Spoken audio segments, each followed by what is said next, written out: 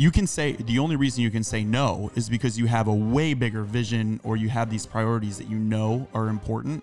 So you can say no. But if you don't have that, you're going to say yes, and you're just going to, kind of do what comes your way. You're just like, yes, okay. Because you want to help other people.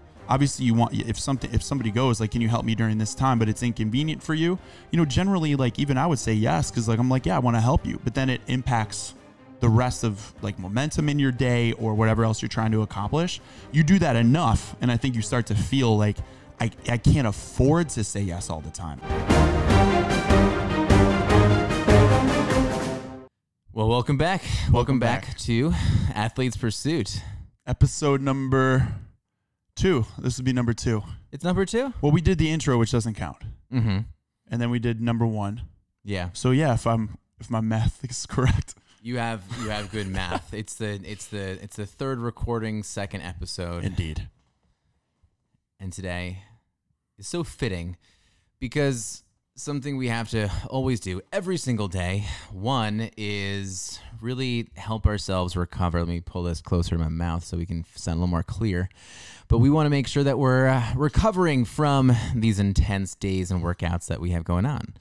But it's not as easy as people think. It's really not. Yeah. And I think the biggest thing is that we're not always recovering from just a workout. We're recovering from so many things. And maybe it's the city we live in. And I would argue probably not. It's so many other things in life when we have family and we have finances and we have work struggles and achievements.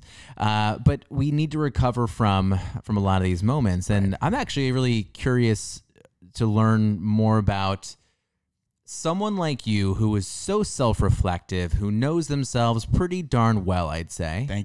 Thank you. And you might not agree, but I think just from the outside, it looks like you do really well with all that. I want to understand how you truly kind of dissociate from all the things that are going on in your life, because there's a lot. Ooh, man. Right. And so I think we're talking about things like being someone who's very kind of like an introvert. I think it takes, I would argue that recovery period from life, from workouts, all of that together, there's a lot more involved in it. There is. It's a lot of self-awareness, definitely. I think you mentioned that I'm an introvert, which I don't know if that shocks some people to learn, but I recharge by going a little bit more internal most of the time. So there's somewhat of a principle that I started to adopt that is about the law of, you've heard about the law of attraction, but like the law of detachment. So don't know that one. All right. So it's like a psychological kind of principle. And I learned it from, there's a great philosopher I always refer to. His name is Alan Watts. And he talks about participation in life, right? You're fully immersed, you're present, you're experiencing life, yet you are still detached from it, which means that you're not attached to a certain result, to a person, to a job, to a career, to an outcome. So you're participating, but there's like a detachment from the experience at the same time, because you understand that all of life is kind of transient and just flows. So learning that is helped me out a bunch to learn how to recover and learn, whatever is happening in life that we can't control, you can let go of and know, hey, what's meant for me is going to be around. What's not is going to leave as it should. What enters and comes in and comes out it's just a natural way of things. So this recovery and kind of getting away from, I think, all of the stressors that happen in our life, some of it is knowing that. The other part for me is understanding that, going back to what you said earlier, is that I'm an introvert. So I have felt guilty in the past, and I know you are too. So I wonder if you feel the same way. And I think we've kind of had conversations, you and I, just ourselves about this, but we are in a world, I feel like, where when you have a day off, and typically Saturday, Sunday, you have a day off, like time off, right?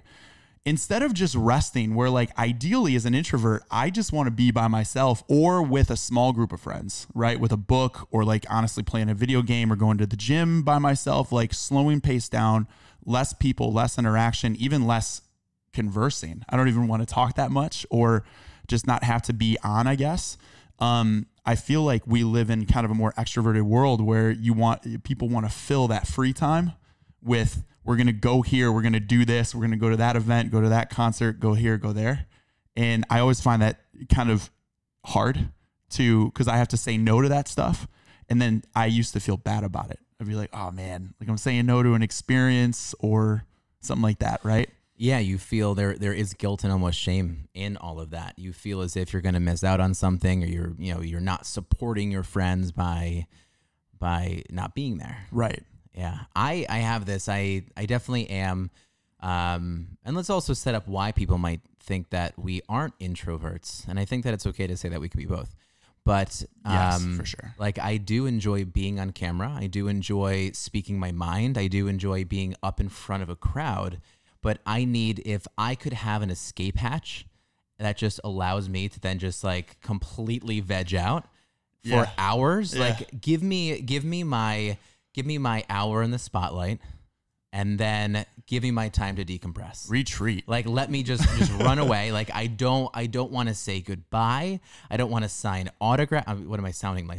That's not what I'm trying to get at. You signed an autograph? But no. But what I'm really trying to say is that I don't want to stick around for the conversation after. Like, even if it's going to be like a dinner party or it's going to be a family event, I'm like, I gave my all during that event. Wow. I don't need this now. Cause like, and sometimes my all probably doesn't seem all that great, but that's all I have to give, right?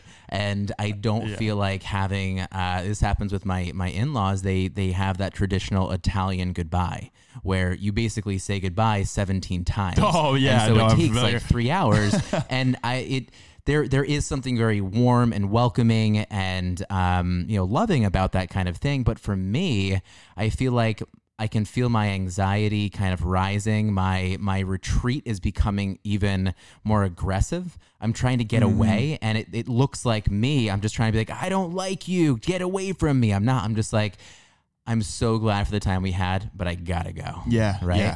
Yeah. Where other people, it's like, I feel like I look at that and I'm thinking they just want to spend more time together. But I don't know if they do. I just know that I enjoyed my time with them, and now I'm ready to kind of just go back. I'll be back when we, have another event. But give me my time. Again. Yeah. I relate to this heavy for sure. There's definitely, I don't think that there is such a thing as a pure introvert, as a pure extrovert. Like I think we're always like a mix of both. It's just kind of what do you identify with, right? Like an introvert traditionally responds like more stimulus is not really what you need. Like you want a little bit less input, right? Because we're very introspective. And so generally speaking, the introvert recovers in solitude. That's just kind of general. I think the definition. And an extrovert obviously wants more stimulus and they get charged up by that. So it's kind of like what fills your battery up, right? So I'm the same way.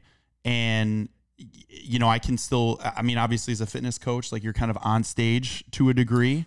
Sure. You're out there, you're performing, but that has literally, you really are performing, right? You have a mic on, you're up there, you got to have the energy, right? You do have to have but it has purpose. So like, I think that's the thing. Introvert, like I don't like small talk very much. I got to have some type of purpose. So when you go into those family examples that you're talking about, if I'm in a family party and we're just like talking about the weather, like if, I love my mom, but like when we get on the phone and she goes, how's the weather out there? I'm like, yo, what are we doing? Yeah, we're talking about the weather, clouds? the weather, politics, and money. Whenever someone starts talking about that, and it becomes this small talk, right? Just these pleasantries. I'm like, it doesn't like. I feel like I'm wasting my time now. Right now, this is a really good because I'd love to talk about this in a future episode, which I think is relationship building. Okay. And I think that sometimes those pleasantries and those kind of things, they actually, it really is necessary. I think to kind of feel out the situation, feel out a relationship, where to go in a conversation, like what is this person like, what don't they like. I think it's kind of necessary in some way. Now, I don't feel like I'm very good at developing or even keeping relationships. I am someone who really, I didn't really think we were going to go this direction in this conversation, but like I burn bridges pretty easily. If someone ends up crossing me, I usually do kind of hold that grudge for longer than I want to. And this is all something I would love to work on. But it's, so developing the relationships, coming back, I think that it's necessary to kind of go through those. So to cut that off so quickly, I think is not good. So now if we're talking about being an introvert, sometimes I'm like, do I have to be here for this? Do we have to be talking about this? And sometimes I have that guilt and I'm like, I think I need to. So if we're basically talking about having to recharge and take time away, I'm now keeping myself in a position that I don't enjoy because I think I need to. And now I'm probably coming off as the wrong person because it's like, I think we're talking about the weather, but he seems angry. Well, okay. All right. Well, so I'm going to go back to what you said about like cutting off relationships or burning a bridge kind of thing. Yeah. It's obviously going to depend on the circumstance, but I do the same thing. I tend to have and I've gotten more this way as I've gotten older too, and less apologetic about it, where if I just don't vibe with you, or if the energy is draining me down, or if you have, like, to your point, crossed me or lied to me, it's very difficult to come back. Like, you have all of my trust. I'm going to give you all of my focus and attention until you, for some reason, make it to where you just burned it pretty much. And then it's hard to come back. It's hard for me to come back from that.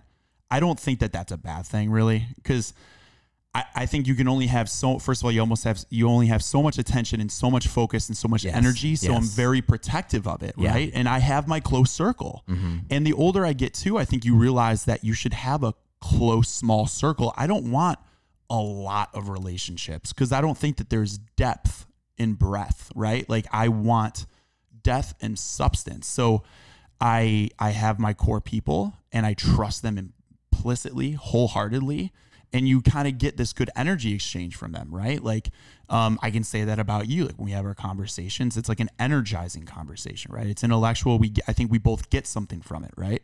And I have that with my brother and a couple other close friends. But to maintain relationships with many, I think is impossible. I think I've heard, even as a human being, like, psychologically, we're only really able to have 5 close, kind of intimate, close relationships, right? Whether they be, those intimate relationships with a partner or your best friend, your close relatives, and like whoever that is for you. So I think that's okay. I think when we go back to balancing work and rest, some of this recharging stuff that we're talking about, I think this is part of it, is knowing yourself and kind of being okay with shutting other people down so that you can energize yourself. Because I have struggled with that, where I've allowed everybody in. Yeah. And then I cannot recharge. Then I'm like always getting depleted. Yeah. And then who's winning there? Like, I can't perform at a high level then. You have nothing to give after that. No. And I think that there are people, and let me just kind of layer on top where I know I struggle with this, is that my wife, I believe she recharges completely the opposite. She definitely likes her alone time, but she is very much an extrovert in the way of wanting to be around people and having multiple conversations and having multiple friends and multiple friendships. That's just how she grew up. I think it's how her culture. She would laugh if she heard me just say that, but it's something where, she just grew up with a lot of friends, a lot of family around. And so for her to be able to maybe try to recharge from work or recharge from challenges in her life, she wants to bring those people in. I think that's amazing. But that's where I know we, in a very close environment, have a really hard time, where I'm like, tough. I need to retreat. And she's like, I want to talk.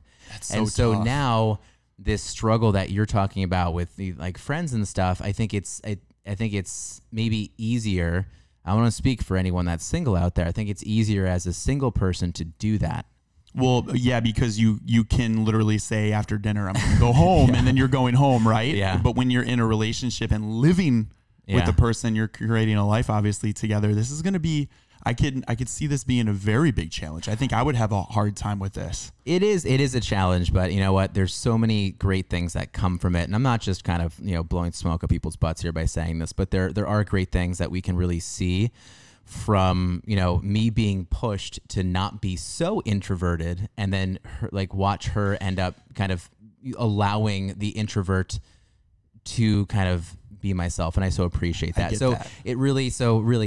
I think with everything around recovery, It's challenging, right? And so you can end up going into recovery from, you think of it scientifically from the nutrition standpoint, from the, training periodization standpoint, but we're not even there yet. We're still talking about how to actually take time for yourself. Yeah, I think that's kind of the hardest piece. Training, like I know we're going to go back into this. Training recovery, I think, is actually pretty easy. It seems exactly. really straightforward. Yeah. This stuff is way more difficult. I find it way more difficult because there's also a part, I've been reading, I've been going into this book. I think I've mentioned to you once, called Quiet by Susan Cain. It is about, you've mentioned it. You made it sound good. It's about being an introvert and pretty much the power of that. And she even mentions that there's this, you feel guilty or she felt guilty in her early years for being an introvert because you're kind of taught in this society to be an extrovert, right? To be outgoing, to go to networking events, to mingle at dinners, right? To talk to people. And of course there's benefit in it, right? And she'll say in this book, like, of course there's benefit to working in teams and to working in groups and to, in learning salesmanship, right? And influencing people there is. But it's almost like we diminished the power or what it means to be an introvert too, that let's not apologize anymore that if you recharge by being alone, that should just be completely okay. That it should be completely fine for you to say no to dinner and choose a book instead. Or instead of going on a vacation trip with a bunch of people, in the Bahamas, maybe you just want to get a cabin by yourself and read some books. That should be completely okay. Yes. Bottom line. But for whatever reason, I think we feel internally guilty. I know I've had this internal struggle with it, but I'm just learning to say yes to the things that just make me feel good so that I can, perform at my best. And it is what it is, so you just adopt those things. Yep. I think that you do a really good job of kind of accepting that. I can almost see you growing as I've known you. And being able to accept yourself more. Oh, this is interesting. Really? Yeah, I think it's been a good little thing because I think from when I first saw you, especially on that training side, I think I did see there was a breaking point. I think at one time, I think you were very open about it. In fact, right? I think on social media. It's like, you need this time away. I remember you throwing stuff but it was the first time I think in your new environment that it happened. Yeah. Right. You had to have some conversations. Yep. Yeah. I thought it was a very good way. So I think stepping up for yourself and realizing, hey, you need to have these conversations with the people around you. You can't just maybe fight, work against all of these kind of things. You have to make sure that you are allowing people to understand who you are. Yeah. Right. It's very true. Like you with work and having to go in there and be like, hey, I'm Joe. This is how I'm going to be able to give my complete self to, work. This is what I need from you guys. Same thing with a relationship. And this, what I mentioned about my marriage, this is not something, I don't believe that her and I, because we went through a lot of things. I'd love to share those later, but we went through a lot of things where maybe we didn't actually get a chance to see some of these moments where I am the introvert and how I recharge and how she is the extrovert. I think we knew it, but we didn't really know how it plays into life long term. So how are you handling this? I mean, is it as simple as just communicating like, hey, I just need this time alone tonight, and you take that and you just simply say that and you have that time? Or is it as simple as just communicating what you need? It sounds simple, but the execution is always different. How are you guys handling it, I guess? My execution probably isn't the way to do it. I feel like I do still bring myself to these breaking points where I don't end up communicating very effectively, and then it kind of like, it just comes out and I'm like, I gotta get away. And it's like, no, okay, well, we could have figured this out maybe 10 minutes earlier, right? If you just kind of told me what you need. But I think this is a good transition into our larger topic, our larger conversation right now about how we can really make sure that we are kind of balancing things, right? So balancing, I think we talk about a work-life balance. Sure. Right. And, if marriage is life and, the work that we do with our clients and our members, that is our work, right? How do we actually balance those things? And so you're asking about kind of my marriage. And so I think we can break these down not only into just work life, but I think work and life, right? Because I think both can be kind of tough. So I think if we're going into things like life, just I think being able to make sure that you kind of know where your values are and where you've kind of set your intention. For myself, I know that my intention is to, continue to be an amazing dad and to continue to work on being a better husband. And then work on being a good son, work on being a good brother, and work on maybe trying to kind of fulfill my life through travel, through, meeting new people if I definitely can, all those kind of things there. And so making sure that I understand if that's my intention, then where do I end up kind of organizing that? Mm-hmm. And I think I need to make sure that I'm setting up boundaries and allowing those times to actually, be set almost in my quote unquote schedule. I think it's important to really make sure that you set time aside. You can't just let it be a passive thing. Okay, I'm going to be a good dad today and then not think about how you're going to do it. Yeah. Right. I think that you actually have to, and I think people think that it sounds crazy, but I think it's good to schedule in, okay, maybe that's playtime with the kids. This is going to be dinner time. Like actually schedule it, put it on your calendar, make it a hard start and stop if you need to. Sure. I think that people think no, it'll just work itself out. But I think that especially when it comes to life, you do need to schedule those things. You can't just you can't think it's just going to happen. No. And it usually gets away from you. And I think that kind of then plays into work because a lot of us, I know maybe I'm just talking, personally here, but I think that work becomes something that can really take over your whole day. So the things that you wanted to do, be a good dad, be a better husband, that ends up almost being taken over by the thing that is going to be bringing in money. The thing that likely I'm hoping most people can say that they're passionate about. Yeah. Right. So I think that you need to make sure that you're kind of setting these boundaries, scheduling times. I think that can definitely help. It's a good start, at least, without kind of listing, here are your bullet points. This is exactly what you can do. You have to think about it that way just a little bit. Yeah, you do. I think this work-life balance thing is, it's always a common question, and I find it very difficult because I don't know if it exists, right? I don't know. I think you're always kind of playing with, I rest more this time. I have work more this time. It's always just this constant flux with things. Mm-hmm. One, I think understanding that there's going to be a constant flux is kind of a huge, helps a bunch, I think. I also, and this is, we'll talk about priorities in it here in a second, but there's also just these phases where you're going to work a little bit more during certain times, certain seasons of your life, and you're going to rest a little bit more during certain seasons of your life. Something that helps me a little bit is understanding some of the experiences that I had when I'm working a lot. Right now, we've been working so much, quarantine. We're trying our best to, adapt during this time, right? And we're all doing our best. We're all scrambling and moving. And, sometimes it can burn you out. Be like, man, I'm working so much right now, right?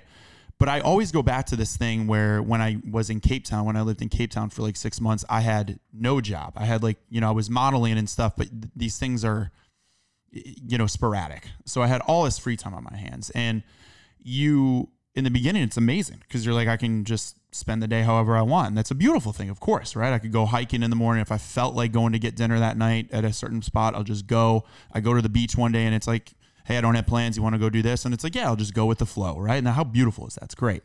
However, I remember that even that got boring, right? So some of this for me with work-life balance type of thing is just a perspective of knowing that there really isn't this perfect kind of zone. You might be in a great zone at certain spots in your life, but too much of one thing, you're always going to miss the other. So I'm on the beach one day and I'm thinking, man, I've been doing this for 4 months. I really want to be challenged and do some work. I want to be pushed. I want to be in a grind. I want to be in a routine. So I'm on the beach and I'm missing work. And now I'm at work and I'm missing the beach, right? Yeah. There's always this thing, the grass is greener kind of thing. Yeah. So I'm always kind of remembering that and putting that back into perspective too. Joe, what would the perfect day in Cape Town, South Africa have been? I had many of these days. It was, for me, it was waking up with a cup of coffee. I would go for a hike onto Lion's Head to see the sunrise.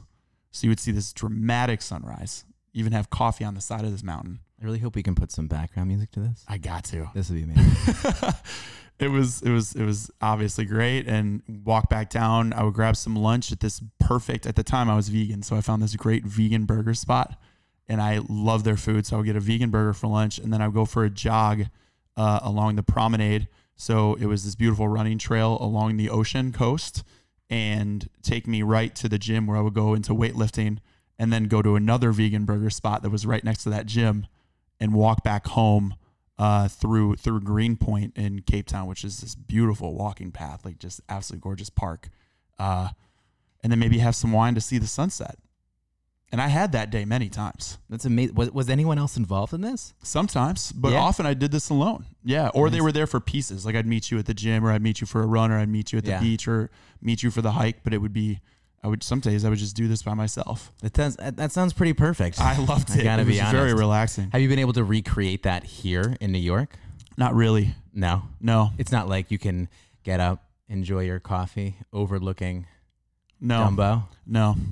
It's a little bit harder.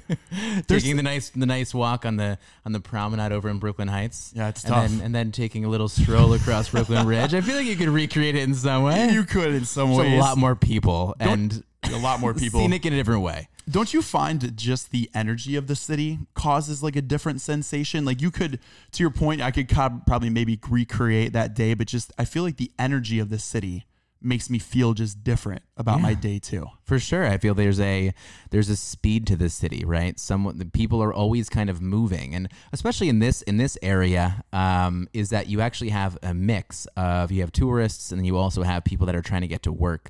So you do get even more complicated in terms of like how you're trying to navigate around. It's hard, right? Yes, it and is. Even trying to get from one spot to the other. Are you going to walk? Are you going to bike? Are you going to end up taking the train?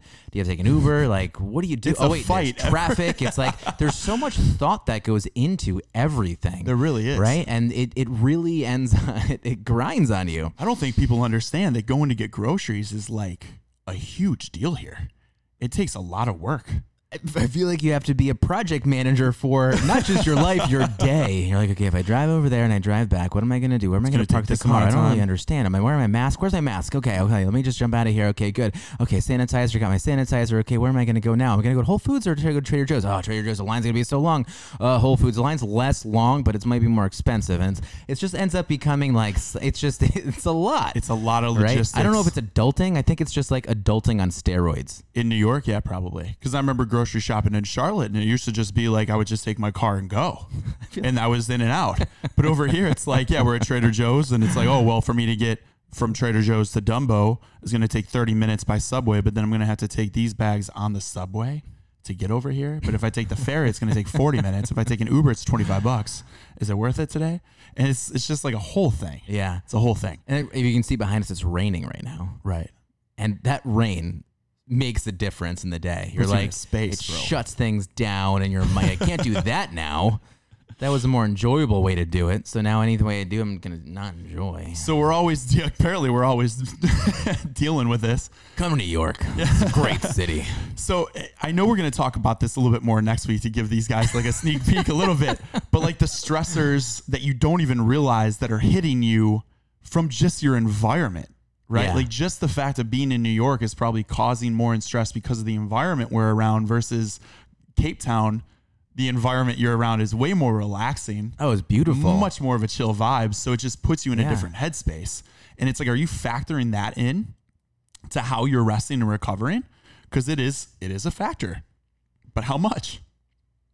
It's always going to be this battle. But I think we have to understand this is where it probably leads into priorities, because like the work and rest, it's always going to be there. I think it's always going to be a battle, and we understand that. So then how do you prioritize certain things is the next question. And so, prioritizing do you have a process for how you prioritize kind of not just your day, but maybe themes for your year? Ryan, do you have certain things that you kind of like a process you go through?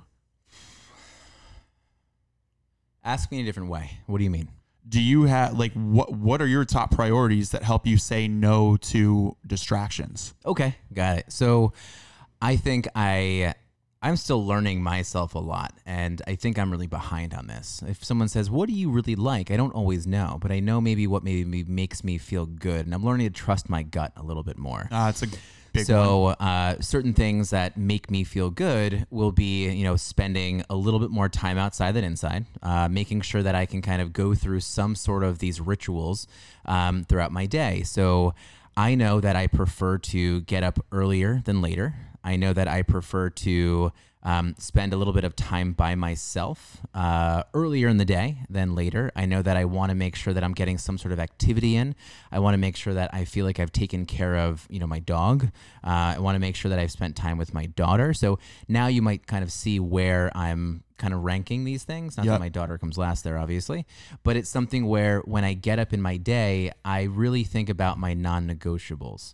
And I start to think about the habits that are going to make me feel good and are going to set me up to feel relaxed and be able to recover later in the day. If I get up late, I'm not able to work on the things that I wanted to that are going to make my business successful, that are going to make my relationships successful. If I feel like I didn't take care of my dog, right? All these things, by the end of the day, they build up. And now I feel almost like a failure and I can't spend my time sleeping.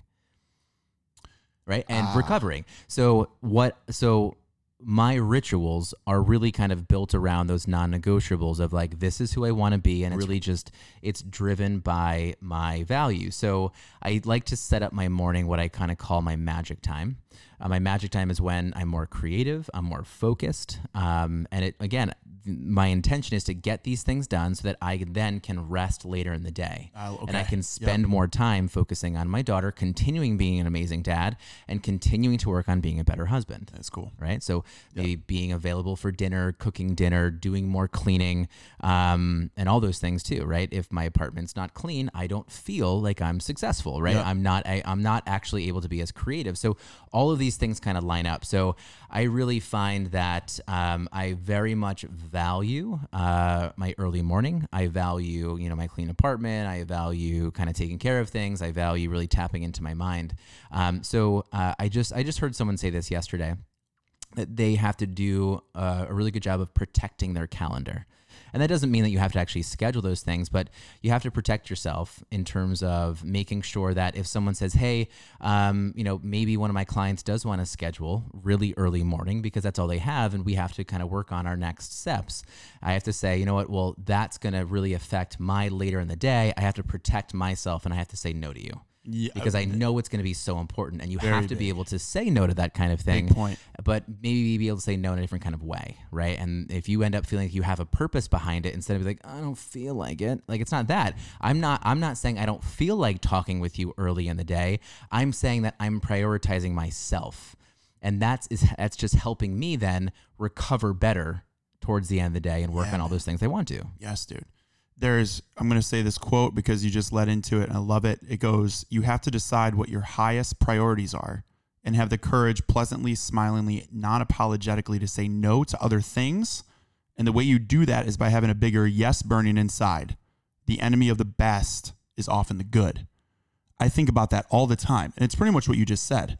You can say, the only reason you can say no is because you have a way bigger vision or you have these priorities that you know are important.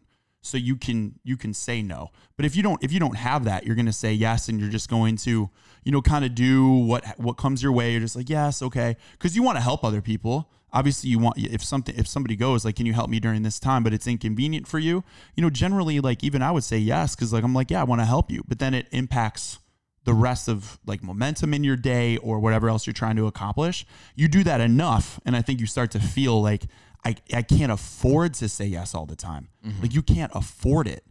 You lose so much momentum, and like for you to say no, you have to have these priorities lined up, which is something you have to figure out. Nobody's going to figure that out for you. What really matters and what you're trying to accomplish. It has to be as clear as you can make it. And then something that I want to go back to too is like, we're talking about time allotments, right? And you mentioned things like, where, you said, you made a joke of like, my daughter's like kind of like lower on the list kind of a thing when you were rattling it off, but it does just because of time. And Tom Bilyeu said this, he's like, family's my highest priority, but it's not my highest time allotment. Right. And it's like, well, how can that be? right? Like maybe work is probably your highest time allotment, I would guess, but it's probably not your highest priority. Like I'm sure family is your highest priority, right? So that's okay too, right? Like where you're spending your time, you might have to spend more time on a certain aspect of life, but it doesn't necessarily correlate to being your highest priority all the time, right? So these priorities, like for me, you know, training is like a number one for me. And because I know that like I have to have that to feel good. So like training and having that at the highest level for me is like what optimizes my performance. And then I have to have like certain initiatives that like I do each day. And it can just be one thing. It can be one thing that I'm moving the needle forward on for my future. That's for me. Because I think we have jobs, like a lot of us will have a job that you're working for somebody else or you're working for somebody else's vision. And so you're going to have to do certain things throughout the day that is, you know, for that company, for that business. And that's great. You got to execute on those. But at the same time, I always make sure I promise myself that one simple thing, and sometimes it's more, right, than this because I got momentum, but I'm doing one thing to move the needle forward on something I'm passionate about, whether it be like a side project that I'm working on or some creative idea that I have, some 5-year vision for myself. And I think that makes all the difference too, because progress usually is something that just makes us happy. It fuels us. So that's kind of helps me kind of prioritize certain things. I'm trying to say this with kind of around work, and some people, you know, it's trying to stay within that one category of how do you balance work. Now we're balancing work, we're balancing life. But I think with around the kind of thing of saying, no, I want to make sure I brought this up as well, is that when people start talking about, well, how do you turn something down or no to not take that on as a project? When someone asks me like, well, how do you know if you should take a client on or not? Or how do you know if, you know, working on social media is more important than writing a blog or, you know, taking care of these small tasks? I think making sure that you really define your hourly value is going to be so important. And if you really feel like you're doing tasks in your life that aren't really creating more future value, you have to be honest with yourself and say, maybe this is something that I can either delegate out, get someone else to do. Yeah. Right. So I know that, let's say, accounting, I'm not great at it. And so I can do it. I can sit down, I can keep running through my numbers every single month, and I can look at my taxes and I can do my taxes. But is that actually going to make me money? Is that going to help me out? Because now that's taking time away from working with potential clients. Yeah. Or creating social media that maybe can get me more clients. So I'm now going to outsource that. Or maybe it's website design. I can keep working on my website and I can make it look exactly the way I want to, but is that now going to reduce, you know, is that going to match up with what my hourly value is? Right. I need to now make sure that I'm kind of focusing on helping myself work on the things that are going to bring the most value to me. Yeah. Right. It's like, you know, I think that I heard an example a long time ago about, you know, someone trying to, you know, maybe even we can think of value in terms of, you know, valuable time with your family if you want to, or valuable time with your business, whatever you want. But let's put someone in the environment of a house with a yard, and you have to mow your lawn. If you know it's going to take you an hour, and that you normally are going to make, let's say, you know, $600 an hour, and you can pay someone to mow your lawn for $40 an hour. It's going to be more advantageous for you to pay that person $40 to mow your lawn and go make the $600. That just makes more sense. Sure. I'm sure you can take on those. Like, you might be passionate about mowing your lawn. You love it, right? But it's something that you can do that. But if those start to add up, those things that kind of devalue you, you have to make sure that you start to make some decisions. Yeah, sure. And I think that's how people can kind of balance the work side of it. You want to set your hourly value or your value of anything. Well, I think those decisions become a lot easier when you understand what you're working towards. So you have that priority set in mind, and then you're able to just be like, this isn't worth my time. Like, I think it just becomes way more clear. Because if you don't have that, then I would probably just be like, yeah, I can just like, I'll just mow my lawn today. I can just like do this, right? Yeah. Because you just have all the free time in the world kind of a thing, or you don't know what you're going towards. So I always try to get laser focused. And I think that there's always, again, we go through these phases where like we all go through them where you're more locked in than other times. So if I'm in a lull where I'm just like not cranking it out, I just don't feel maybe excited, or I feel like I have too many things going on. I hate that feeling. I hate that feeling when there's like 5 projects, 10 projects, like too many things going on and they're all different. That's when I like really try to stop myself, and I'm like, dude, you got to like narrow this down. Like, you are one guy and this has got to get more focused, and it all has to kind of make sense. Because when I'm laser focused, you know, you just know where you're going. And you said earlier about saying no to things, and it's a huge deal. And I don't know if that's always good advice throughout your life. Cause like, I'll tell you why. Like, when I was a little bit younger, I feel like saying yes is probably a good thing when you're like navigating and experiencing things that you're trying to learn what you like, what you enjoy, maybe what you're passionate about. I would say yes to a lot of things because I'm just trying to experiment. I'm just trying to taste things. But I remember going into this year specifically, I always tend to have like a theme going into the new year. Like, I don't really do goals anymore. I kind of do like visions and themes for my year. You're always good with that. You're good with a long-term focus. And it kind of happens like naturally. Like, I kind of come into the year and I'm like, all right, this is kind of the mindset shift. And the theme this year was to say no. Because I remember that last year I was saying yes to a lot of events. I was saying yes to go network or see these people or meet them out, which maybe I needed to. But it started to become a little draining where I was like, now I have to say no to opportunities. It's like things were coming and there were opportunities being presented, which is great. But now it's not just about getting the opportunities, about saying yes to the right ones and the ones that align with you. And this alignment thing, I think, is everything. I think it's a huge deal. And the alignment factor, to me, is intuition based. And you were talking about that, getting a little bit more in touch with what that means. And I'm kind of curious to hear your take because I'm huge on this. And I'm trying to learn more about just intuition and gut feel, like really where it comes from, because I'm curious just where this feeling really generates. But I have learned to really lean into that. Of most of my decisions are based off gut feel and intuition, where I talked earlier to you about this law of detachment. And some of that comes from that, where this operating in faith comes in. Like, I'm not so process oriented. Like, I'm not the kind of guy that really like makes a checklist every day and says I'm going to accomplish these 5 things and this is what I'm going to do over 3 months, and so that's going to give me XYZ. Like, I'm way more artistic with it, where I'm really going with the flow and feeling it, but I have a vision to anchor me. But all that is intuition based. So like, if a decision comes around, I'm just like, I'll sit with it and be like, doesn't feel right, just doesn't line up with me, and I'll let it go, you know? But if it hits and I'm like, this feels like should be in my life, like it's attractive to me, I'm going to run with it. Yeah. That's it. Yeah. And I don't know why. I don't know where it comes from. I don't know why it works, but I just have learned to trust it. Yeah. I mean, I'm someone who lives with chronic anxiety. Oh, boy. And so I'll let you know that, and it's not really a diagnosed thing. Like, I've been told, my wife's a social worker. She's like, yeah, you're anxious. And I think a lot of us can say that we have anxiety, and I think that it can kind of live on a spectrum, but I know what extreme anxiety feels like.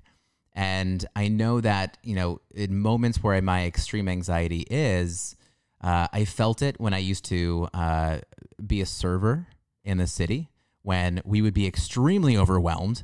Usually brunch in New York City. If you want to ever just go into war without ever going to war, work a brunch in any restaurant in New York City.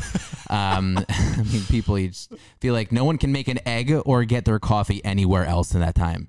But it was working in a restaurant. It always gave this pit of anxiety, but it was something that was kind of fun, because at the end of the day, at the end of the night, you would end up kind of getting paid. And so you would actually end up getting, you know, a reward for that anxiety. And so I would always feel I wasn't really successful that day, or I wasn't working hard enough, or I wasn't going to make enough money unless I got that pit of anxiety in my stomach. It wasn't healthy. The other times I would say, you know, thinking about certain things like, hey, student loans, I still have those actually. And it's something where like I start to think about money and my anxiety builds. There's certain people in my life I think about, and that anxiety builds. And all of those aren't good things. And so I've been able to discover, okay, as that starts to increase, this isn't a good feeling. I don't want to feel this again. I did appreciate, when I was working in a restaurant, I appreciated that anxiety. I think the financial anxiety is not something that's really good to feel. It is good, I think, to understand like what's good and what's not. But when I start to feel that about a certain situation, I kind of feel that pit of anxiety start to develop.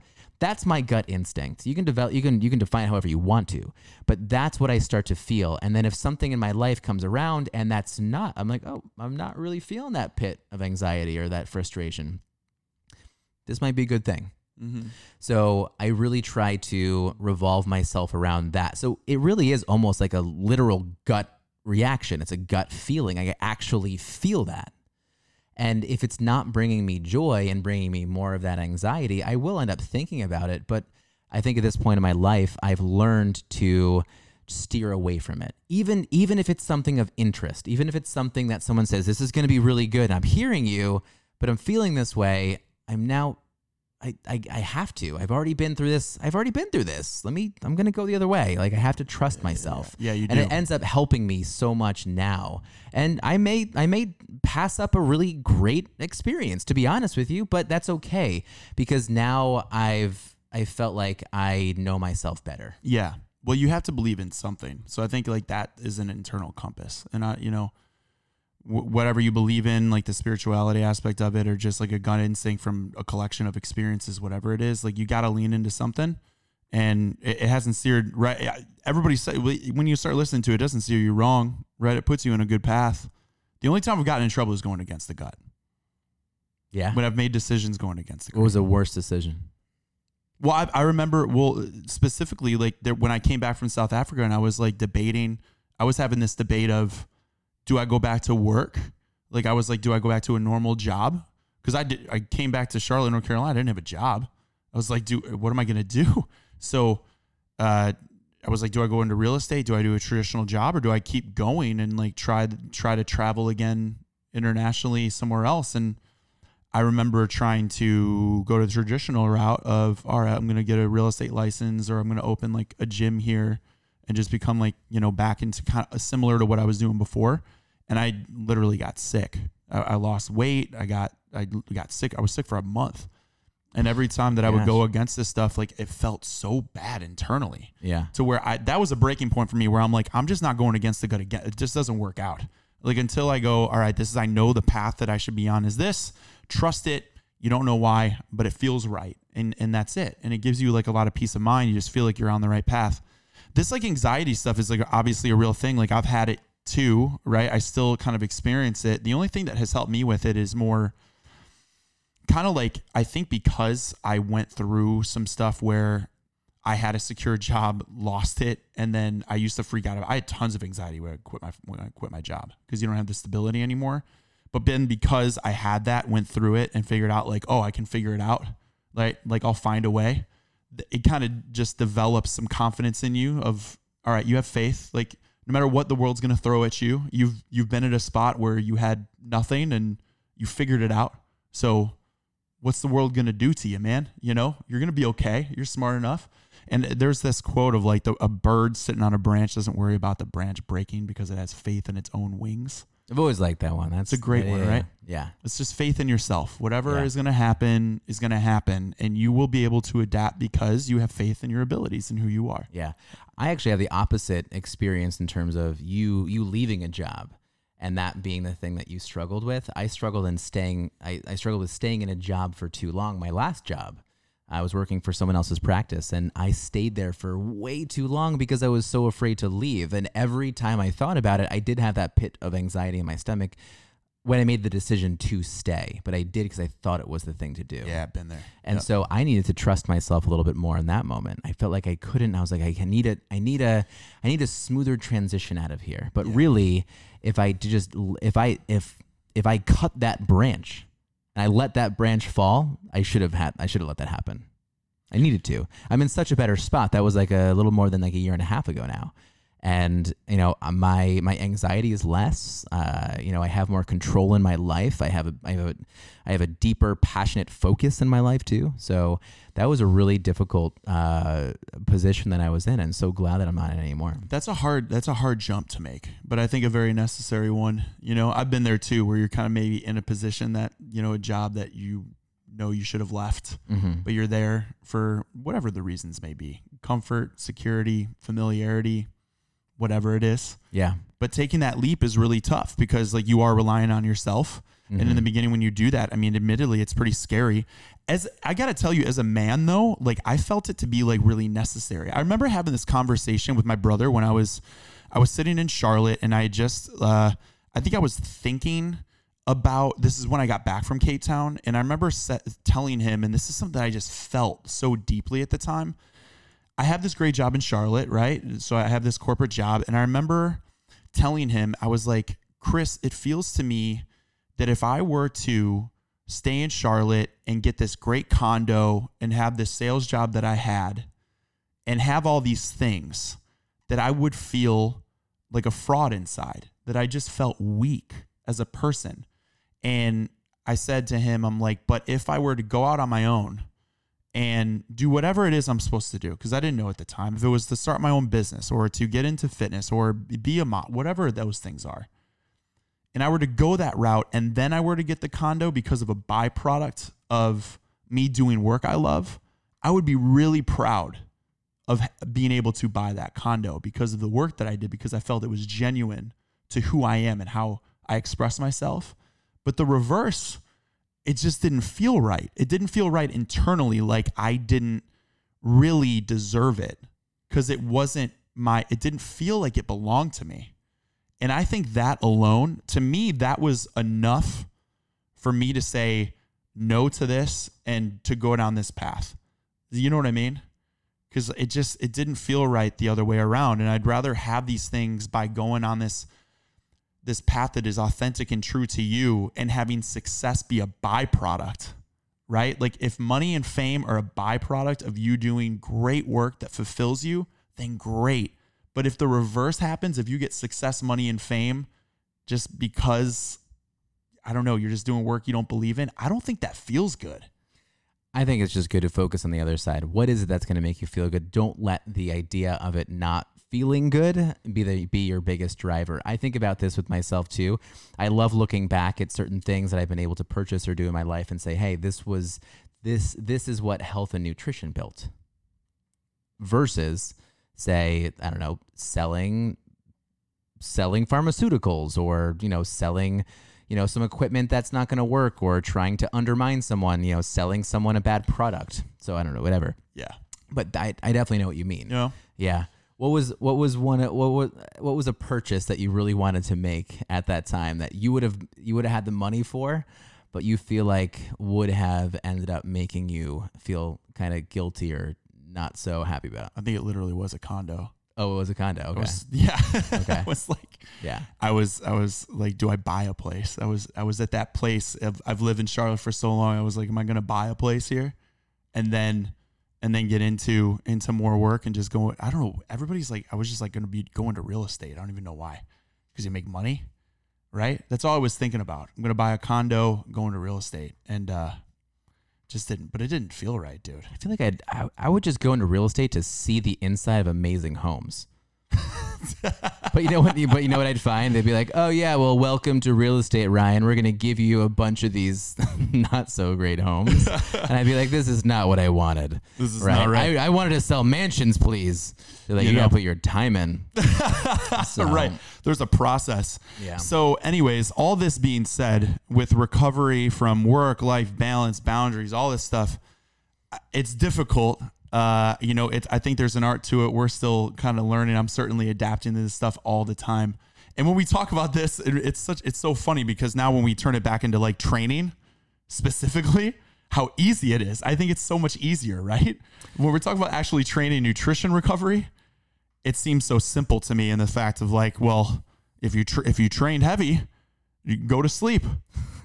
Eat some good food and go to sleep. What do I eat? Doesn't just eat something. Just eat some good have a steak. It does. And it's so exciting to get into the minutia of nutrition and fitness recovery, right? Because the science behind it is really cool. Maybe I'm just speaking personally. It is, though. But it really is interesting to understand how the muscle recovers, what's going on during sleep in terms of hormones, releasing growth hormone, releasing testosterone, how that's going to affect things like your anabolic responses. All these things are just so necessary for you to really understand and kind of fit in. But just realize that if we're telling you grams of protein and eat this and lift this one day and then work out this muscle group another, it is the easy stuff. It's the stuff that you can follow. But unless you're happy with everything else around you, you're truly not recovering. Yeah, this stuff that we talked about today has an impact on your recovery, even from the training side, big time. Because if you're having chronic stress and anxiety, or if you feel like you're being spread so thin in all these other areas of your life, you're not going to recover. Because I've had that too, where you're stressed out from life circumstances. And so I'm getting burned out because I can't recover my training, and then my workouts suffer. And it's so true, because higher cortisol levels lead to an imbalance in things like blood sugar. Your muscles aren't going to recover from that point. It doesn't matter what you're lifting then. Or even loss of appetite. Could be loss of appetite. So you can't even I don't even have a craving for food. There's so many things there. So when someone asks me about recovery and they're like, just tell me, it ends up being a lot deeper than that. Yeah. And we can. And very exciting. We are going to bring someone on the podcast. Yeah. Joel Totoro, who was actually one of the first sports dietitians in the industry. Sports dietetics is actually a pretty young industry. We've had dietitians for a long time, but dietitians that work specifically within sports, within professional teams, it's a pretty new thing. So Joel was actually one of the first sports dietitians out there, actually getting paid for working with professional athletes, and specifically with the New England Patriots. He made the jump from clinical nutrition, working in a hospital up near Boston, I believe, and started working with the Patriots, which is pretty exciting. He worked his way through there. I think he was there for maybe about 7 years, I'm just guessing.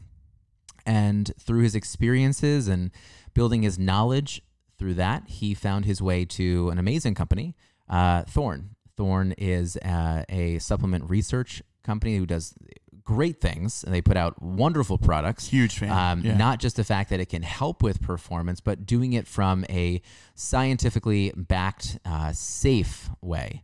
And that's why we want to be able to talk with him. So actually next week, we are going to have him on so that we can get away from a little bit more of, I think we talked about some amazingly emotional things today, about the things that we have to be vulnerable for, to be able to do a deep dive into ourselves, understand kind of how to recover, who recover well for you, for your life, and exactly who you are. Yep. And now we get to do a little bit of a deeper dive into that scientific side of things. It's going to be very helpful. Yeah, talking to him when we talked to him on the phone, I think it's going to be a great conversation. So that'll be our next talk, and then we'll kind of close the gap between the two things, the scientific kind of piece of it, and then this outside life factor, the art, I think, of it. So yeah, I'm looking forward to it. Great stuff today, Ryan. Thanks for the conversation, sir, as always. Man, of course. Till next time. All right. See you guys next time.